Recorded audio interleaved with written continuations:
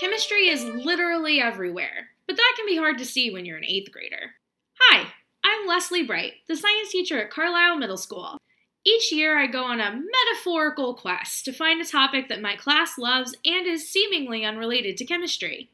This year, it turns out a lot of the class of 2020 is into learning about war and history. So this season, And Chemistry is bringing you 4 episodes about how World War II and chemistry overlapped.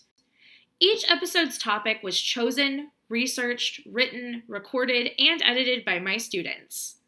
Have you ever wondered if there was anything so bad that even Hitler wouldn't do it? Did you know that meth helped fuel the Nazi invasion of France? Curious how the atomic bomb was made or how medicine changed because of World War II? Well, then you're in the right place. Thank you for joining us for this season of And Chemistry.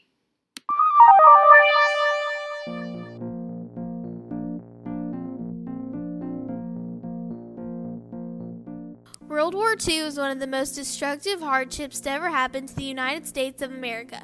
During that time, many families lost their homes, family members, money, and many more irreplaceable things.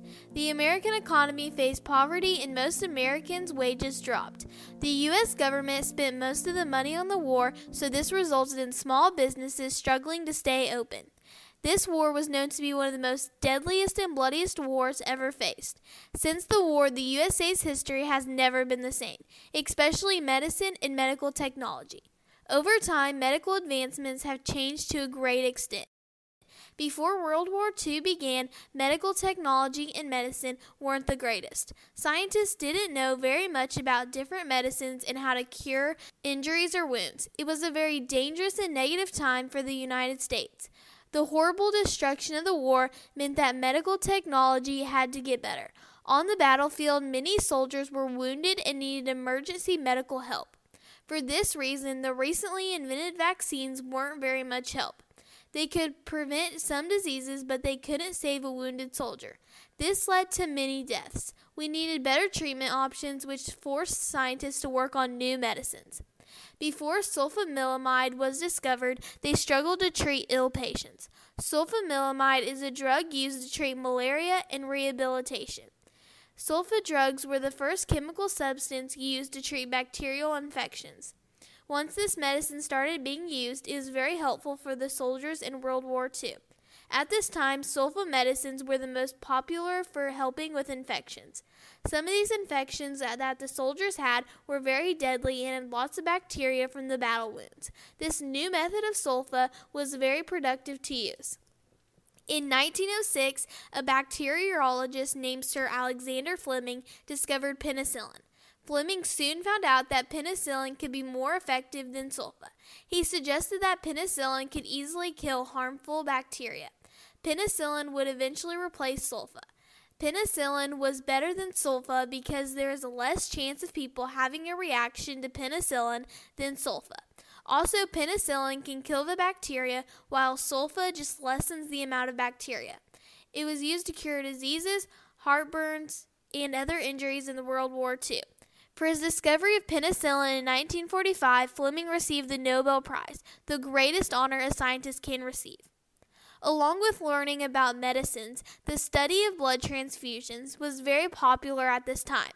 Scientists started looking very closely at the study of blood plasma. The use of blood plasma was very important because it was an essential component for preventing shock on the wounded soldiers. Whenever soldiers lose blood, it is important to be able to easily do a blood transfusion. Without the transfusion, the loss of fluids can turn into extremely low blood pressure for the patient. Low blood pressure can cause damage to your heart and brain. The transfusion method was a very important thing for scientists to look at because during the war, lots of soldiers were injured.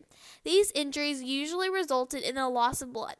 Overall, World War II was the start of the creation of new drugs and emergency treatment options. Without this war, our medical technology and knowledge wouldn't be as strong. Soon after the war had come to an end, heart surgeries and organ transplants started being performed on patients in the 1950s and 60s. As a direct result of new techniques learned on the battlefield, The war was a very tragic time for most people. However, medicines and antibiotics have improved tremendously. Without the war, we may still be using sulfa to treat infections and be unable to perform blood transfusions. The history of medicine goes to show you that even in the worst tragedies, there's always good things to come out of it.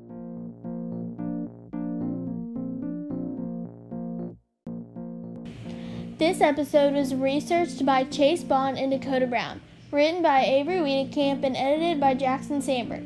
Check out the show notes for all of our sources. Special thanks to our podcast wizard, Joe Connolly.